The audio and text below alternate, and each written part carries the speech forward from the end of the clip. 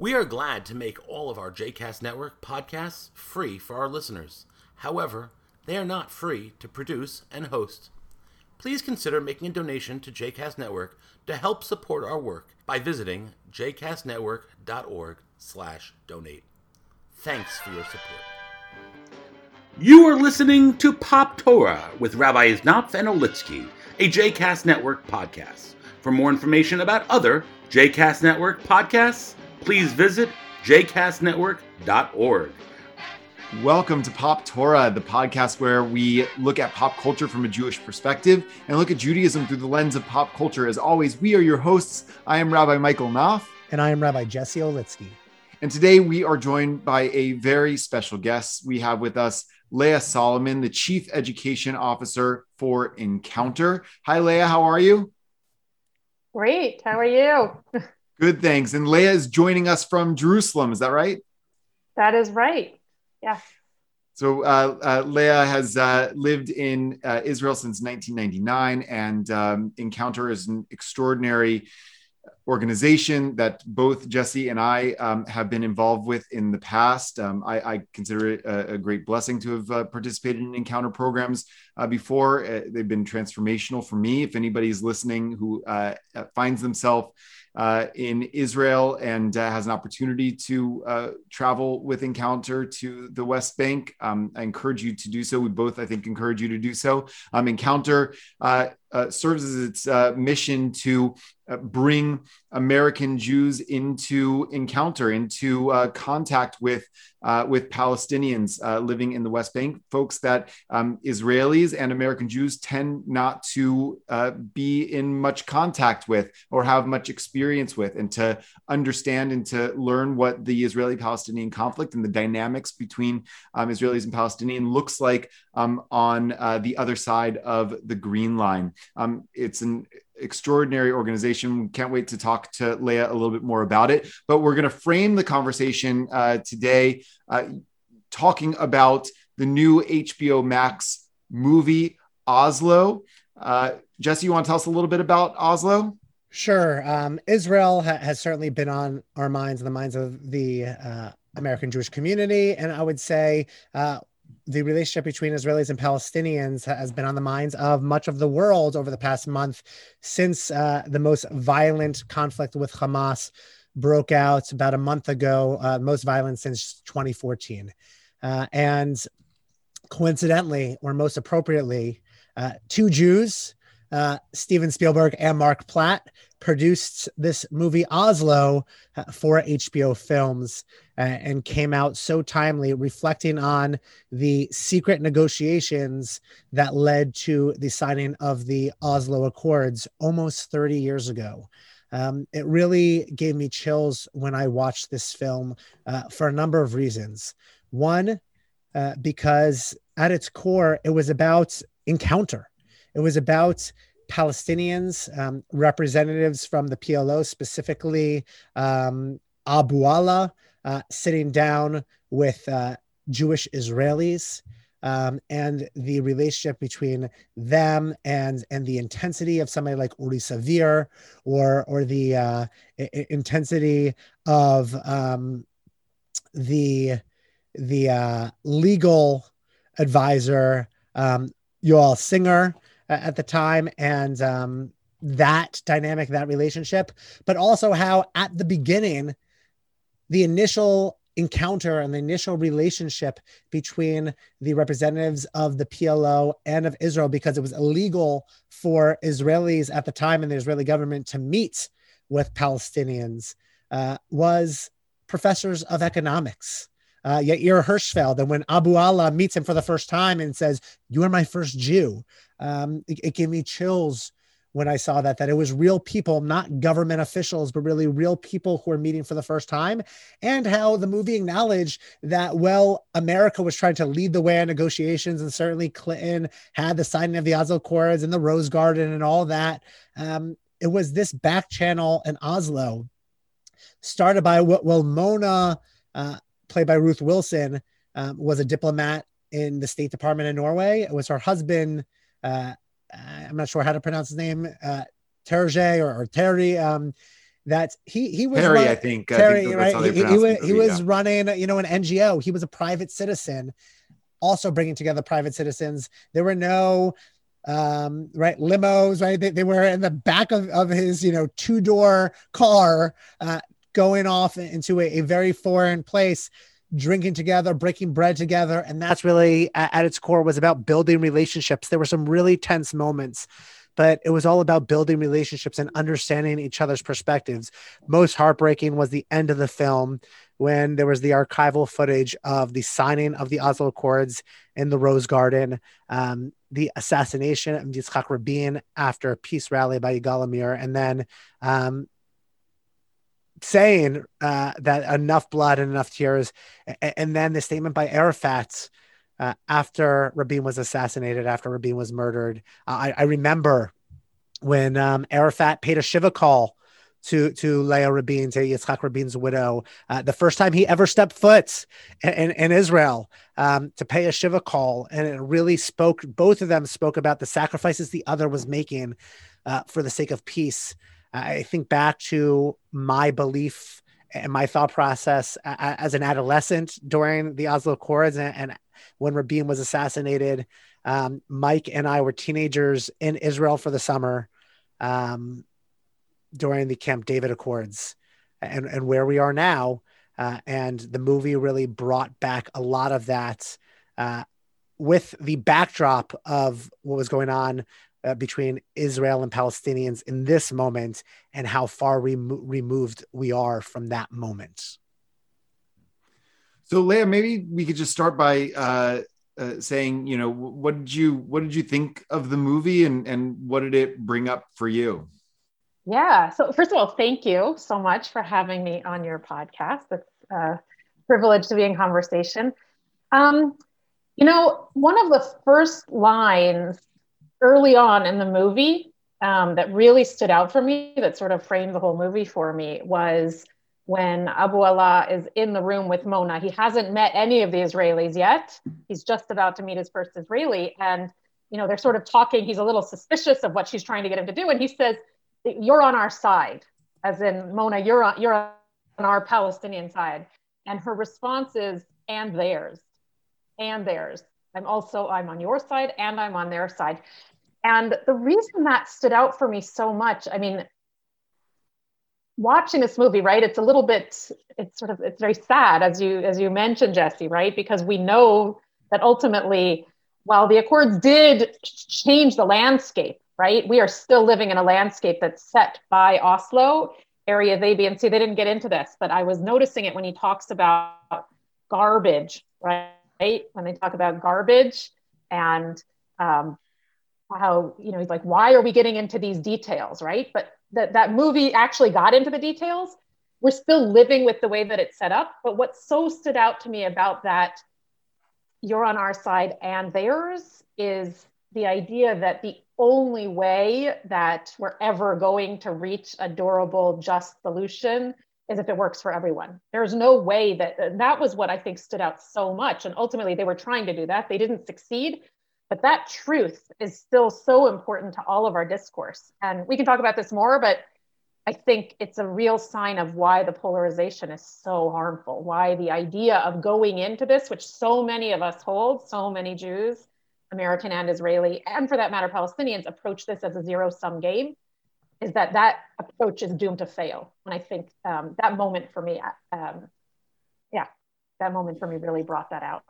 And what I think is so hard about the film and connecting to today is that the film deemed the PLO, which became the PA, right, the official voice of the Palestinian people. And yet in the dynamic today, we have the PA in the West Bank, who has been in control or at least Fatah has been in control for quite a long time, canceling the most recent elections again. And then you have Hamas in control in Gaza.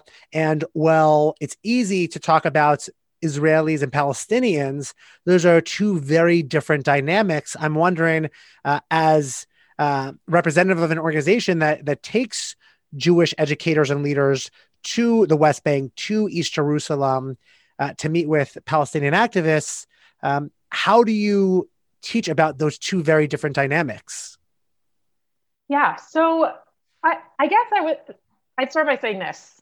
Hamas is a very important player, and I think we have seen important, meaning influential, not that I like them, but we have to understand them. We have to understand why it is that Palestinians, especially in the last 2 months, I think there's been a shift. They've actually gained power over the last, I don't know if power, but influence, which is power. Fatah, I think that I saw some data Fatah, saying the PA and the PLO.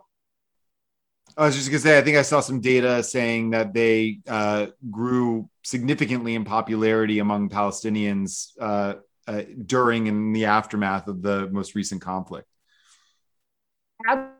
Absolutely. And I think it's important to try to understand why. I mean, this is our work, right? I'm not Palestinian. I can say what I have heard from Palestinians, but this highlights why it's so important to hear from Palestinians themselves, and not just from Hamas, and not just from the PA, Fatah, PLO, which we don't need to get into, but they all still exist. And Abu Mazen is the head of all three of them.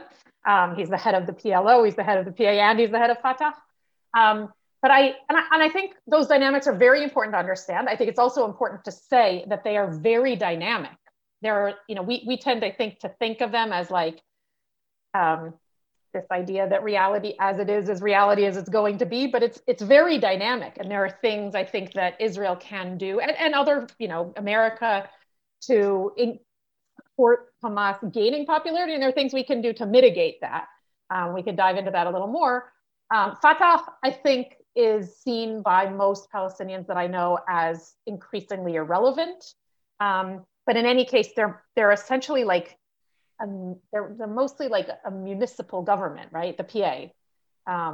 You have a situation where the prime minister, ostensibly the head of the state of Palestine, needs to ask Israel for a permit to leave his own city, to be able to get to another, to get to a checkpoint, to get to another city that he's ostensibly the prime minister of. He doesn't have a lot of power.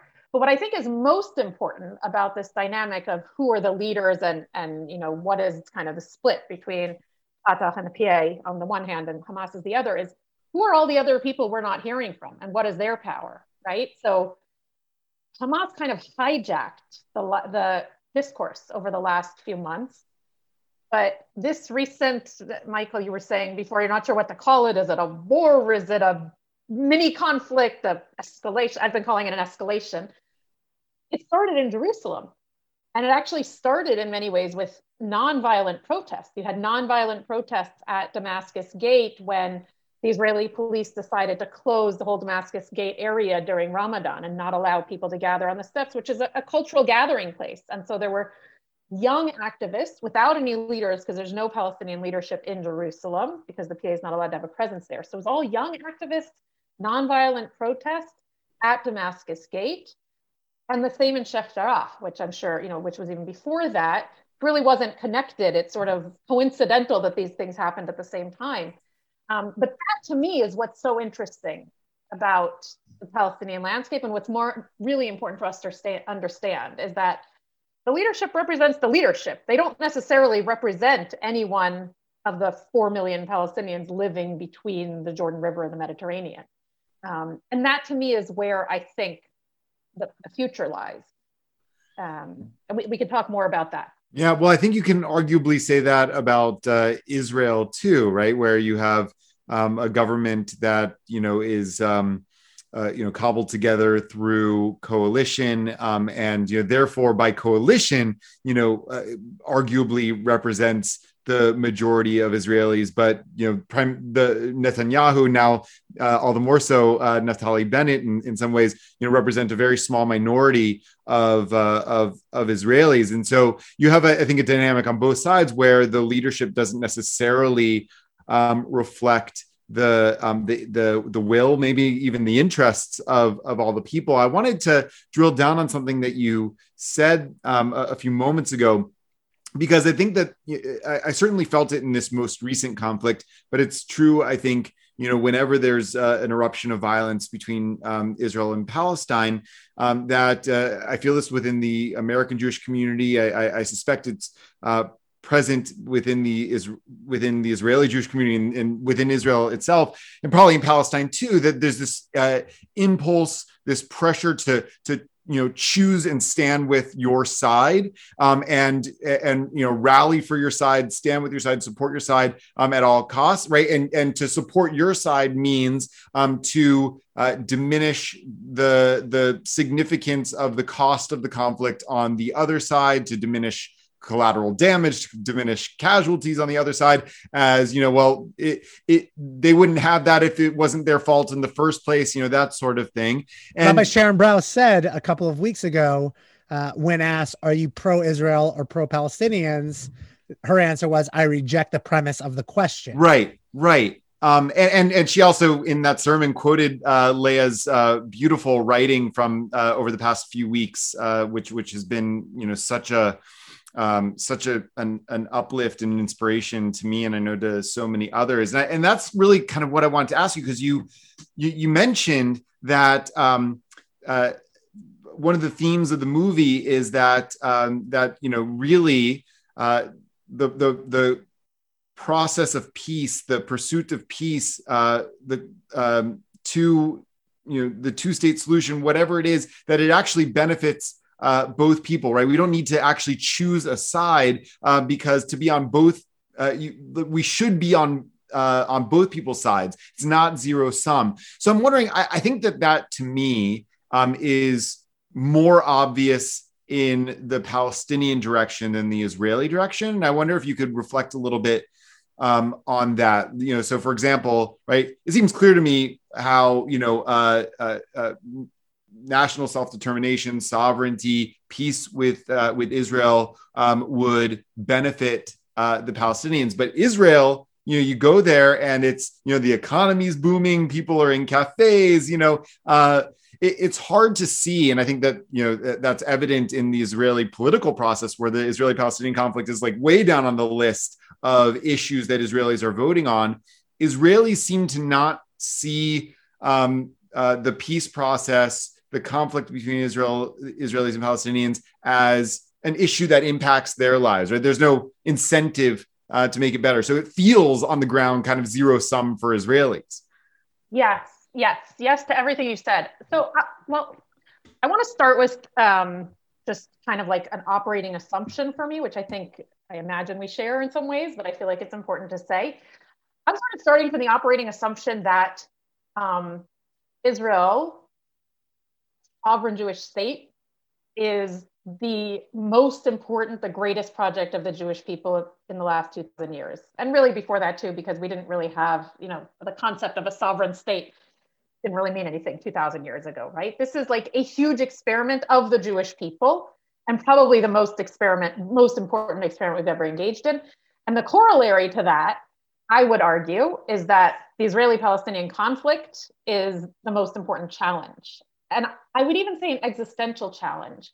We tend to think of, a lot of times I'll hear people saying like Hamas is an existential challenge. Hamas is not an existential challenge. It's a big problem. They're killing people, but they gave it their best shot. They shot 4,000 rockets at us and they successfully killed 12 people. That's not an existential threat. That's a danger that we need to keep in check, which is what the government has been doing for years, not terribly effectively, but they're not, they're managing it. They're not actually trying to address it in any long-term way.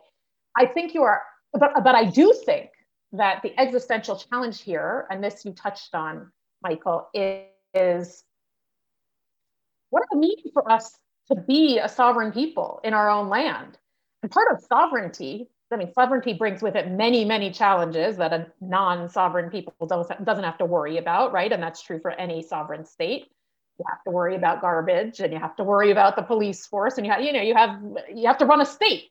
Not just all about the ideas, but one of the biggest problems that any sovereign state has to deal with is, how do you treat the minorities in your midst? And that speaks to who you are as a nation, who you are as a people. We are surviving. Israel's surviving, and we're not going anywhere anytime soon. In many ways, we have the upper hand. But I think if we really want to, kind of live up to who we want to be as a people, as a nation, living with integrity, living with morality, really flourishing, not constantly looking over our shoulder. I mean, I have 3 young boys. The oldest isn't so young anymore. He's 14. He's going to be drafted to the Army in 4 years, less actually. The 2 brothers not far behind. Like, I don't want to live a life where it's sort of, we kind of just accept as a norm that every few years there's going to be a war. Every few years, maybe, tens or even hundreds of Israelis will get killed and we'll kill a few thousand Palestinians. That's not flourishing. That's sort of accepting. And I actually remember Bibi Netanyahu, a speech that made a huge impact on me in 2015. He was asked and he said, yes, we will live by the sword forever. We will live by the sword forever. That is our destiny. And I think Israelis have kind of internalized that. And I would like to break out of that. And that zero-sum game is exactly that, right? If we accept that it's a zero-sum game and we kind of say it's either us or them, we're doomed to both of us lose. The only way we can shift the narrative, we really need a paradigm shift to be able to say, this was actually in the movie, one of the, I think it was Abu Alas said, you will have no security. They come in and they say that, Uri comes in and says, our top priority is security for the Jewish state. We will not do anything to compromise that. And he says, you will never have security until we have our dignity. Now, I could get into a whole thing about why I didn't like that the film chose that line, because actually Palestinians also need security. But it goes back to the idea that, we are inextricably intertwined. Our lives, Palestinians are not going anywhere. They are here on this land to stay, barring, an act of genocide, which, despite all accusations to the contrary, we are not engaged in. We're not disappearing. They're not disappearing. We have to find a way to share this land. And the only way to do that is to shift the paradigm and break out of that us and them. We could live like this for a long time. The status quo really is sustainable, but that doesn't mean we should ever accept it. Yeah. Yeah, right. It's not really what people what people want. I sort of wonder 2 things when you speak about changing, a paradigm shift, not to put all the blame on Netanyahu, which I like to do a lot. I am not his fan, but I can't think of the role that he played immediately post Oslo, right? As he was the opposition leader. And when Rabin was assassinated, I know that Perez took over on an interim basis as prime minister, but Netanyahu then quickly was swept into office following that first election. And then I can't help but think maybe even what Gaza would look like when Sharon had a plan pulling out of Gaza, and then he became brain dead and was in a coma for so long. And then eventually Netanyahu was swept into office again after Olmert was, arrested and all that. I wonder how much of a paradigm shift there will be. I know Mike mentioned that Bennett is certainly a lot further to the right than Netanyahu on certain areas, including annexation. But this is also a government that for the first time has an Arab party in the coalition. And what does it mean to have Ram as part of the coalition? I know that, Odeh said he's probably, right, he's the head of the largest Arab party, majority Arab party in Israel, where he talked about how he proudly voted to support Herzog as president and hope that he could bring Palestinians and Israelis back to the table together. What does it say that Ram is part of this government? I heard a representative of Meretz, certainly one of the more left-wing progressive parties in Israel, who said that they certainly got much less than they had hoped. I think all parties in the coalition would say the same thing, but they were tired from being on the sidelines and just yelling and screaming, where they felt like they had to be at the table to really make an impact on the things that they wanted to make an impact on. Yeah, I think it is one of the most important things. I mean, we'll see if this coalition is actually even sworn in. I think the situation in Israel is so volatile and changing so quickly, and Bibi has been very clear that he will do everything he possibly can to torpedo it before it has the chance to be sworn in. But let's hope. And the truth is, even if it's not sworn in, Ra'am being part of the coalition regardless of whether the government ends up happening, regardless of whether it dissolves after a short time, which I think is what most Israelis expect. That is a game changer. And interestingly, it was started by Netanyahu. To me, it's not so much about Ram. I mean, the truth is, I have a lot of empathy for positions of the Joint List. Ram is a fundamentalist religious party, right? Like they're anti-LGBTQ. That was one of their conditions. They are not a party that I identify with politically, and I'm not just talking about the Israeli-Palestinian conflict. Just as a governing party, they are not anyone I would ever vote for. But it is a huge, huge shift in what is considered acceptable. It's another paradigm shift, right? What's considered acceptable within Israeli politics? Nobody's ever going to be able to go back and say, "What do you mean you're signing with an Arab party into your coalition?" You can't say that anymore. Bibi was ready to do it very, very publicly, and Bennett did it, and all the other parties that are in this coalition, Gideon Sa'ar and Gantz, they have all now, they are on record. That's huge. By the way, this is kind of a side point, but there is also, my understanding is, the largest number of women ministers in this coalition, assuming it gets sworn in. More women in minister positions than have ever been in an Israeli government. And we don't need to get deep into this, but it's something that I was very struck by in the film, which is that, you have Mona, who kind of plays the romantic lead, I guess, and seems to have an important role. And I don't know the history. I was looking her up on Wikipedia. But it was very striking how male the room is, right? And the fact that there are more women in the government, I think, is very important. And the other thing that I will say about this coalition, should it come to pass, God willing, in the next week, is I don't think that there is really any chance that it will make difference in the realm of the conflict. Their hands are essentially tied. I mean, I think they'll end up being very neutral on the conflict because, basically every party has veto power over any major changes. And so the two sides will essentially keep each other in check from changing anything about the status quo.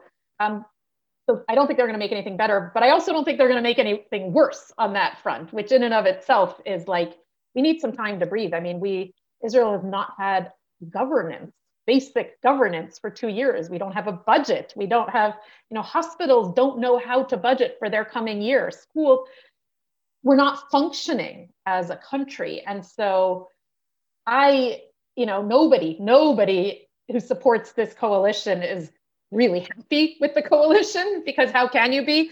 No matter where you sit on the political spectrum, you really disagree with somebody in that coalition. But there's something very powerful about it at the same time. And the move to legitimize the role, because what I think Ram's inclusion does is it says, in a certain way, Israeli Arabs need to be part of this process. I'm using the Israeli term for Palestinian citizens of Israel, which is what most of the people I know who are that call themselves, right? But Israeli Arabs or Palestinian citizens of Israel, there's been an official statement through this process that they need to be integrated in a way that they haven't been in the past. And that's a huge shift. Do you think that is going to be a lasting shift, or is it more likely to be an aberration? And one of the reasons I asked that question is, one of the striking and dismaying elements of this latest flare-up in violence was the violence that erupted within Green Line Israel between Jewish citizens of Israel and Palestinian citizens of Israel in places like Lod and Haifa and other places. On the one hand, you have this kind of like sign of hope of a society that's moving toward at least inching in the direction of multicultural democracy, multi-ethnic democracy, multiracial democracy, whatever you want to call it. And then on the other hand, the most significant flare-up of this sort of like internal violence between different groups than I remember seeing in some time. So which is the future? So three responses. The first is, this might be counterintuitive, but I actually think that the the, I don't know what to call it, the flare up, the violence on the streets of Israel, of Israeli cities that you mentioned. I mean, it should go without saying that it's terrible. I mean, seeing synagogues burned, seeing cars burned, seeing people lynched, both Israeli Jews by Arabs and Arab Israelis by Jews, people yanked out of their cars and beaten, some of them to death. It's terrible, right? And it's not a good thing. It does point to something, though, which is, I actually think that it is backlash to the progress. It's actually, in certain ways, a sign of progress, right? Because whenever there is progress in anything that is controversial, you're going to have backlash. You're going to have people saying, so I don't want to take it only as a sign of the negative. It's also a sign of the positive. When people feel threatened by, integration of Arabs into Israeli society, you're going to have people who, on both sides, Arab Palestinians who don't actually want that integration, Israeli Jews who don't want that. So it actually might point to something positive, to that positive trend. That's number one. Number two, I think it's really important to keep in mind that, as horrible as it was, this was not a popular uprising across the entire population. This was very small, relatively speaking, numbers of people. We're talking about a country of 9 million people, 6 million-ish Israelis, 2 million plus Palestinian citizens of Israel. Like, we're talking about a few thousand people at most who were actually engaged in violence. So let's recognize how horrible it is, and let's also keep it in perspective. Even with everything that was going on, most people were still just trying to keep, I haven't actually spoken to Palestinian citizens of Israel, but I've heard from many friends who have been in conversation the past week. Palestinian citizens of Israel were just as shocked as their Jewish counterparts, right? In Lod and in Akko, they were very upset. That's the second thing, that just to keep it in appropriate perspective. The third thing is, and this is where I think one of the, a key takeaway from the last month, 2 months or so, that I think we don't fully understand this yet. And I think it's going to take some time to really understand what has shifted. But I think there was a major shift in the past 2 months. And this, again, is from speaking to Palestinian colleagues who feel like, I have been hearing for years from Palestinian colleagues, a feeling of fragmentation of the Palestinian people, that in many ways was caused by Israel because of, they were given different statuses. You have some Palestinians who live inside Israel and were given the status of citizenship, and that comes with certain rights and limitations, right? You have residents of East Jerusalem, and they have a whole other set of rights, or lack thereof. You have the residents of West Bank and Gaza, and then the diaspora. You have 5 different categories, which really have nothing to do with their Palestinian identity. They are all one people. They are brothers and sisters and children and parents and cousins, right? Every Palestinian I know has someone living in one of those other, you're from the West Bank, but your cousins live in Yaffo, or they live in Rafah in Gaza, or they live in America. There's not, I think we as Israeli Jews, we tend to think of Palestinian society as very splintered. And what we don't see is that, not necessarily intentionally, or maybe so, you can analyze that. Was this intentional or was it accidental? But we created those divisions. They're not organic divisions among Palestinian people.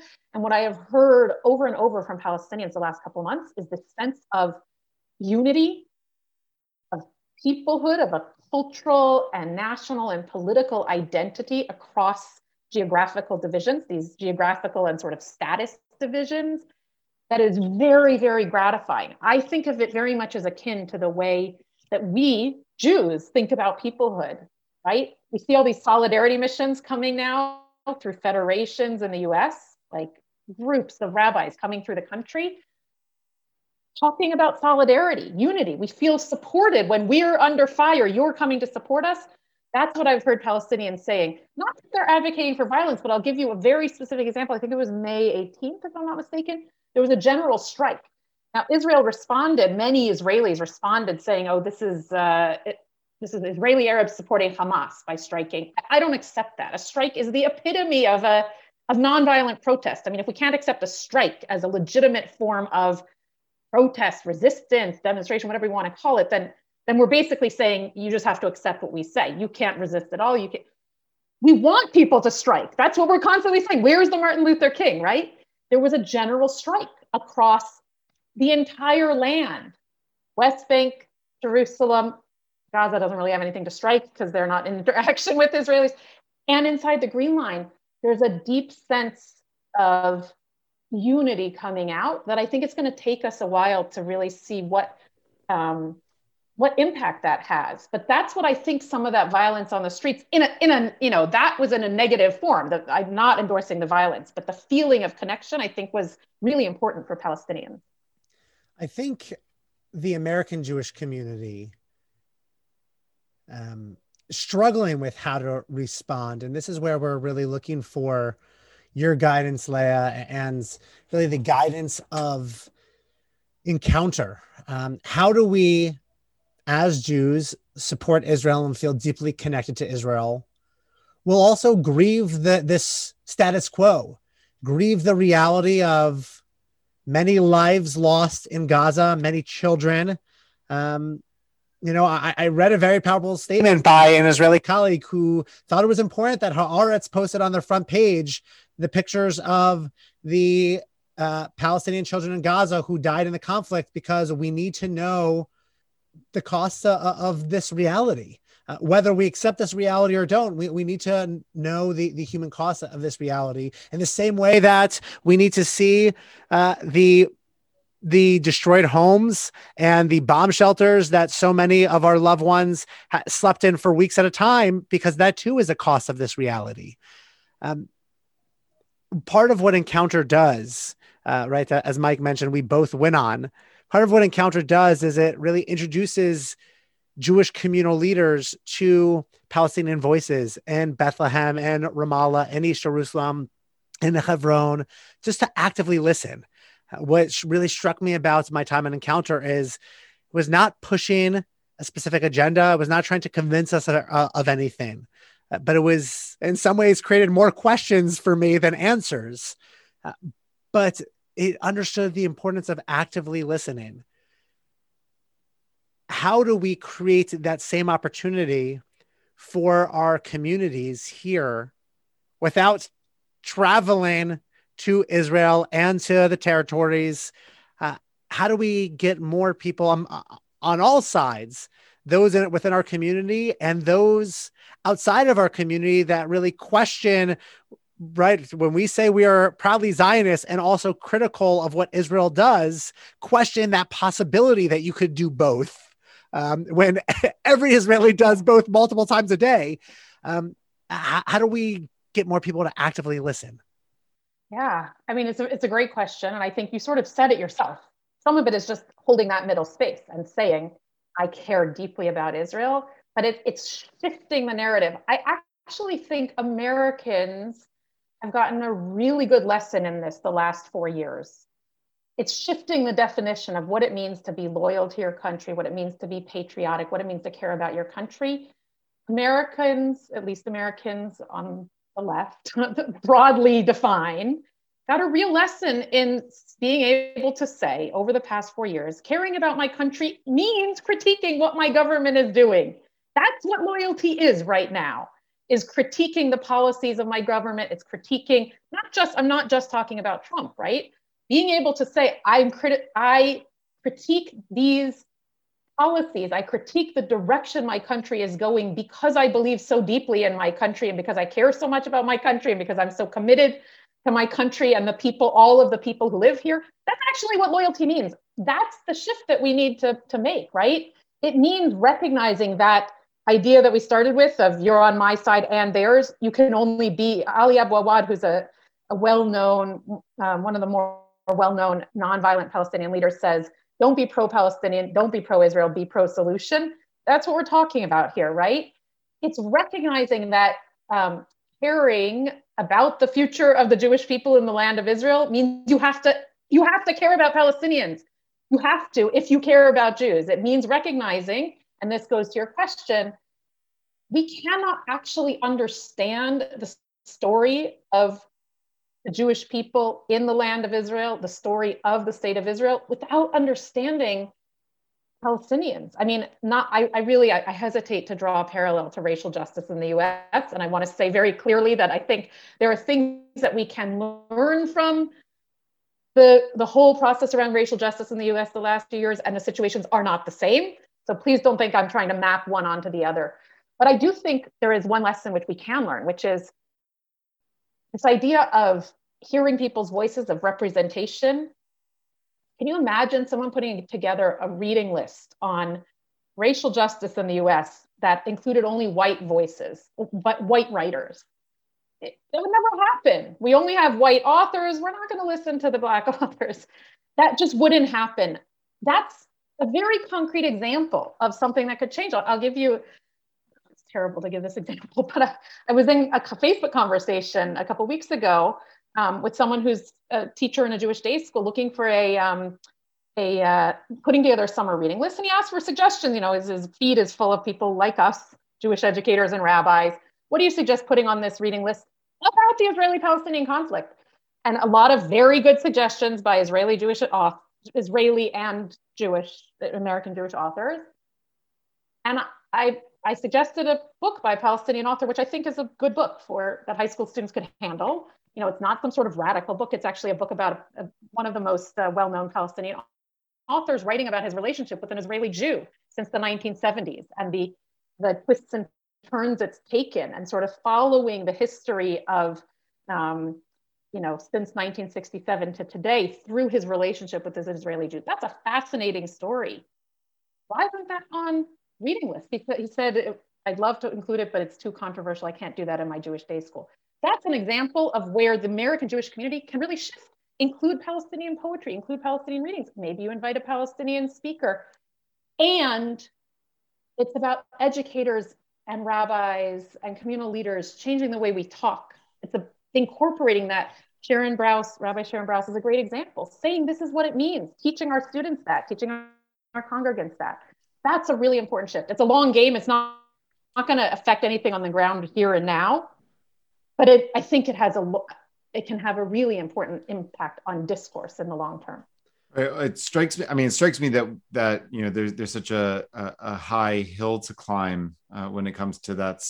Some of that, even acknowledging the reality that there is a Palestinian people, right? The American Jewish community, continues to refuse to use the terminology Palestinian citizens of Israel, consistently calling them Arab Israelis, and also they might from time to time talk about the Palestinian people, but don't acknowledge them as a people. So they'll say Palestinians, but not the Palestinian people.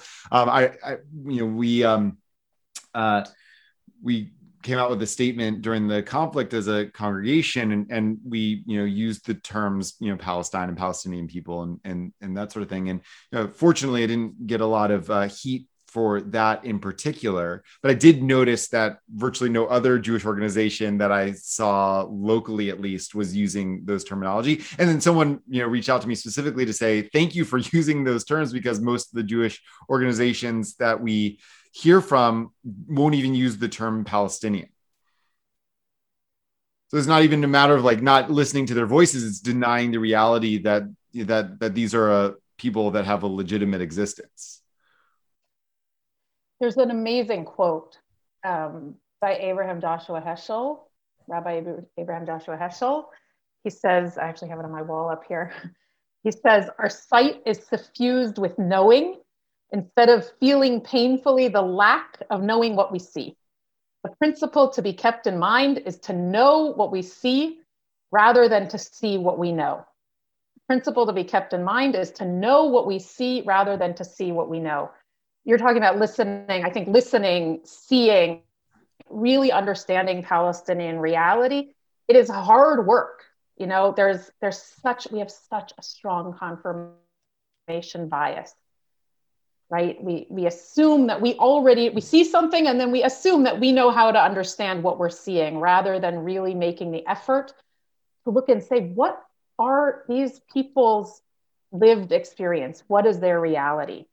And every community is going to be able to do that in different ways and at different paces. You know, your community, it sounds like, is in a different place than other communities, which can't even say the word Palestinian. And it is slow work. And I think that, you know, one of our organizational values is, or two of them, are responsibility and steadfastness. We have a responsibility as Jews. If we care about the future of the Jewish people in the land of Israel, we care about the future of the state of Israel, we have to embrace our own agency. We have to stop pointing fingers and saying, well, the Palestinians didn't accept the deals, you know, they were offered it so many times and they didn't take it. Like, and Hamas is constantly shooting rockets. And like, why should we bother? Why should, you know, if they're trying to kill their own people, they're screwing their own people over. No, like we have to say, sure, there's plenty of blame to go around, but we are going to focus on what we can do. And one of the things we can do is to listen and to see. And it's the role of Jewish leaders, I think, to push their communities at the speed that those communities can change. I don't know if you ever use the language of adaptive leadership, but they talk about, you know, what is leadership? It's disappointing people at a pace that they can handle. Making people productively uncomfortable. So you use the word Palestinian from the pulpit, and maybe somebody gets mad, and you have to field those questions from your congregants, or maybe from your donors, or maybe you're even worried when you put a book by a Palestinian author on a syllabus or on a reading list that you're going to get pushback from the parents in the community who have a lot of money and are supporting the day school. And every person has to take those risks at their own pace. But I think Jewish leaders have a really important role to play here in shifting their communities, and it means taking risks. It means being willing to have the courage to do that, because it is so much easier to not. It's so much easier to say, you know what, this is where I'm going to get pushback from my community. I'm going to focus on something else where I'm not going to get the pushback. That's the only way to change, the only way to make change. And whatever, if you're able to use the word Palestinians, the next step is to say, you know what, actually, we're going to invite some Palestinians, we're going to listen to them. You don't have to agree with them. You have to understand them, because their lives are intertwined with the lives of the people living in Israel who we really care about. I wonder, Mike and I were talking before about the generational relationship to Israel, certainly among the American Jewish community, or the North American Jewish community, that you have our parents' generation, which their relationship to Israel is sort of a post-1967, post-Six-Day War. Everyone is trying to get Israel, and we need to support Israel at all costs for Israel is victim. And I want to acknowledge, right, that still in some ways very much exists, surrounded by Hamas and Hezbollah, right, that sort of thing. You have us who grew up in the Oslo idea of Israel. I grew up as a peacenik. My parents are peacenik, and that's the Israel I still believe, an Israel that will thrive when there are two states. And you have millennials and many Gen Zers who are skeptical of Israel because, again, hate to place blame, because the Israel that they know and remember is really a Netanyahu Israel, is an Israel that continues to build settlements, is an Israel that continues to cease to build any relationship with its Palestinian neighbors. I worry about how do we strengthen that, the millennial, the Gen Z relationship with Israel, when they are skeptical of what some in the Israeli government are doing. It's a very, very good question. I think it needs to start, I mean, we're talking about listening. It needs to start with listening to them. And I think you are pointing to a shift that if we don't want to lose those younger generations, we need to start. And by the way, I am very worried about losing them, because going back to this peoplehood thing, like, I don't want to lose the connection with American Jews. I had a lot of questions around, I met with a few solidarity missions this week, and I was really gratified that some of them chose to, I think they all met with Palestinian citizens of Israel. And I was glad that some of them chose to meet with people at least from East Jerusalem, Palestinians, right? But those are the kinds of shifts that we're going to need to make if we don't want to lose the younger generation. We need to listen to their feedback. We need to take it seriously, not go into a defensive posture and say, but we had a curriculum about the Israel and Palestine and the occupation. They don't feel like they're being heard. They don't feel like they're getting what they need. We need to recognize that. That's their truth. Like, that is how they're feeling. If we don't want to lose them, we cannot dig in our heels and say we're going to stick to sort of the old Hasbara advocacy. It's shooting cutting off our nose to spite our face, shooting ourselves in the foot. Like, we're going to lose the younger generation, and I'm not going to say rightfully so, because I really don't want to lose them. But they are telling our generation, you need to listen to us. You need to listen to Palestinians. You need to recognize the reality. They're right. And we need to learn from them. And I don't think that the breach is unbridgeable. Alex Thompson has a great study where he talks about people disengaging. And some of them are disengaging because they're just they don't care. But a lot of them are disengaging because they are angry. Anger is a form of caring.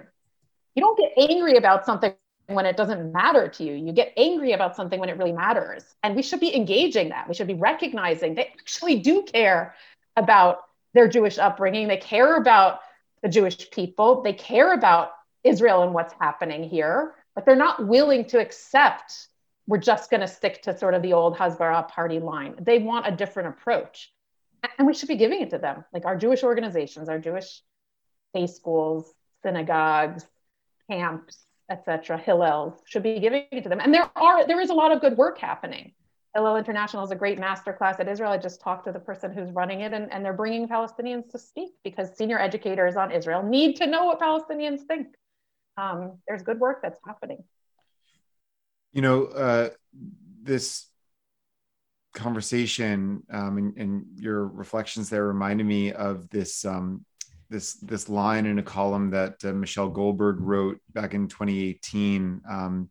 I guess not long after the Trump administration recognized Jerusalem as the capital of Israel, and it's haunted me ever since. She says, "Someday Trump will be gone.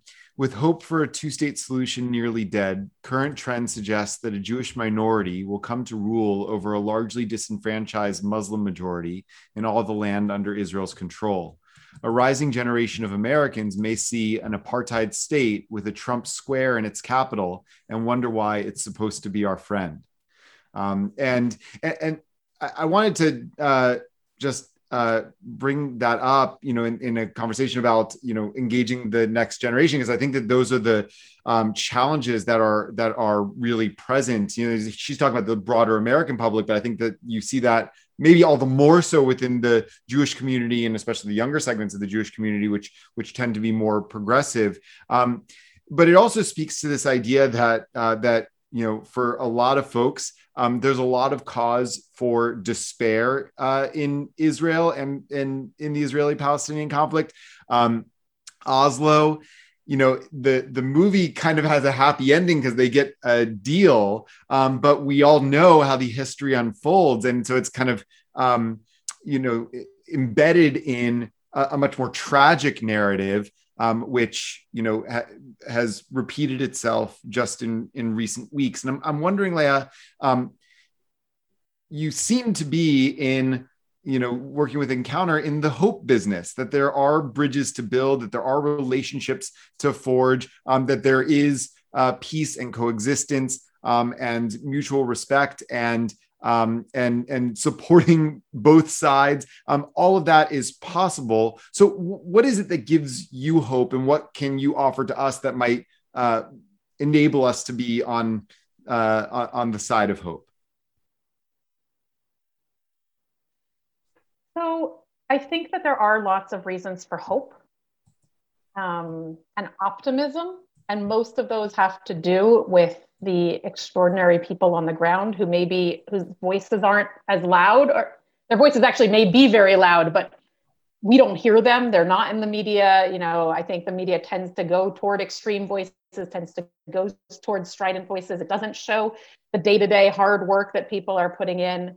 It's less sexy, but there are both Palestinians and Israelis who are really working hard toward a better future. And when I say a better future, I mean a future in which all inhabitants of this land, Palestinian, Jewish, Israeli, Muslim, Christian, all inhabitants of this land can live in security, which is, despite the film's sort of emphasis on Israeli security, Palestinians are not living in security. They're getting killed over the last several decades at higher rates than Israeli Jews. All people in this land can live in dignity. All people in this land can live with rights, with equality, with freedom. There are people working for that, and that gives me hope and it gives me optimism. But I actually think the question is not about hope. The right question, it's an important question, but the more important question for me is about responsibility, because the only people who really need to know about hope are the people who have the luxury of giving up, of saying, you know what, I've got other things to think about. This is too tough. We're not going to make any progress. I'm going to detach, disengage, focus on something where I can actually make a real difference. And I see that happening among American Jews who really have the ability to disengage because they can. And I see that among Israeli Jews who are, sort of accept what you kind of laid out, Michael, earlier on in the conversation of like, look, we'll deal with the episodes of violence. We're going to accept that as a fact of life. It's not going to change, and we'll enjoy the beach in the in-between times, which are pretty long. We can go 7 years without a war in Gaza. But there are a lot of people living in this land, and I would say this includes basically almost all Palestinians, wherever they live. And for that matter, Israeli Jews living on the southern border, for example, who, unlike, we tend to react when there are rockets on Tel Aviv, on the center of the country. That's all of a sudden terrible, but there are rockets nonstop in Sderot and Ashkelon and Ashdod. Farther north you go, it's less, right? But there are people who are living with this all the time, and many of them are the ones pushing hardest for a diplomatic solution, which the government has been ignoring.